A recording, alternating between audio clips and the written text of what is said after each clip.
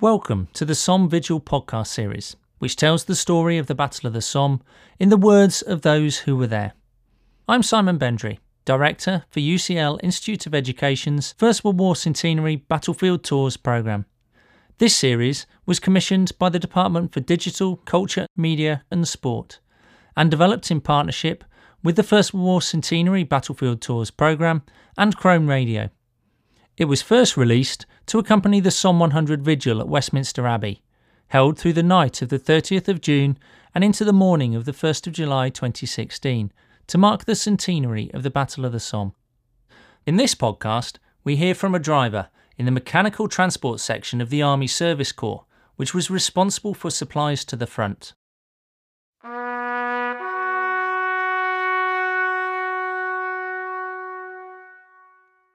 The Army Service Corps was in charge of supplies to the front, using motor vehicles as well as horse-drawn transport. Those few who were drivers in civilian life were in great demand in the Corps' mechanical transport companies. Corporal Osman Flowers joined up at Doncaster in October 1915. According to his enlistment documents, he was 5 feet 6 inches tall. After 2 months' training, he was sent to France as a driver in the mechanical transport section of the Army Service Corps, arriving at Rouen just before Christmas 1915. I was a driver. I'd been a driver before the war and a fitter as well.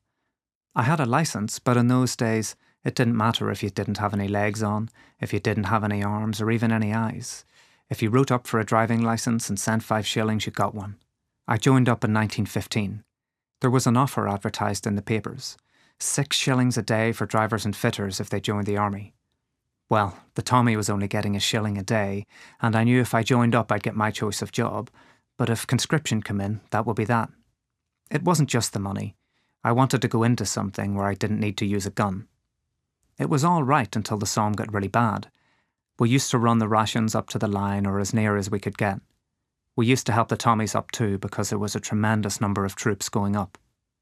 One of the worst jobs I used to have was when a division was going up. They were marching, of course, and we would relieve them of their blankets so that they wouldn't have to carry them. Well, they was all rolled up and it wasn't a case of, this is my blanket, that's your blanket. You got a blanket and it didn't matter whose it was when you got to the end of your journey. Of course, these were all stuffed into my lorry until it was completely full. It wasn't so much a lorry full of blankets as a lorry full of lice. We were covered. They were all over us, and that happened again and again. I was attached to the motor transport department of the Army Service Corps, and it was mainly supplies we were taking up to the dumps.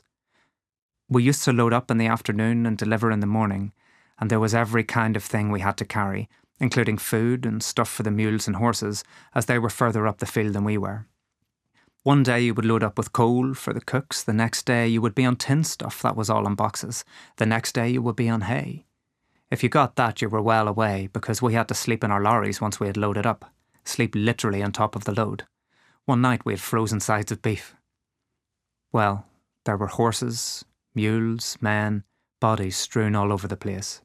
If hell was ever let loose, it was let loose then.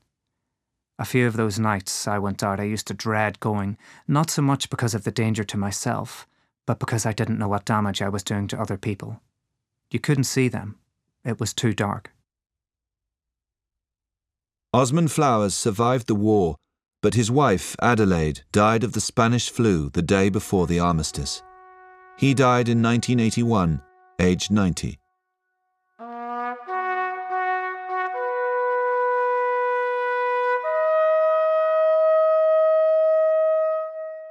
You have been listening to The Story of the Somme, a Chrome Radio production for the Department for Digital, Culture, Media and Sport, in partnership with UCL Institute of Education's First World War Centenary Battlefield Tours programme. The producer was Katrina Oliphant. In the next podcast, a member of the Bavarian Infantry Regiment describes the new land ships in action.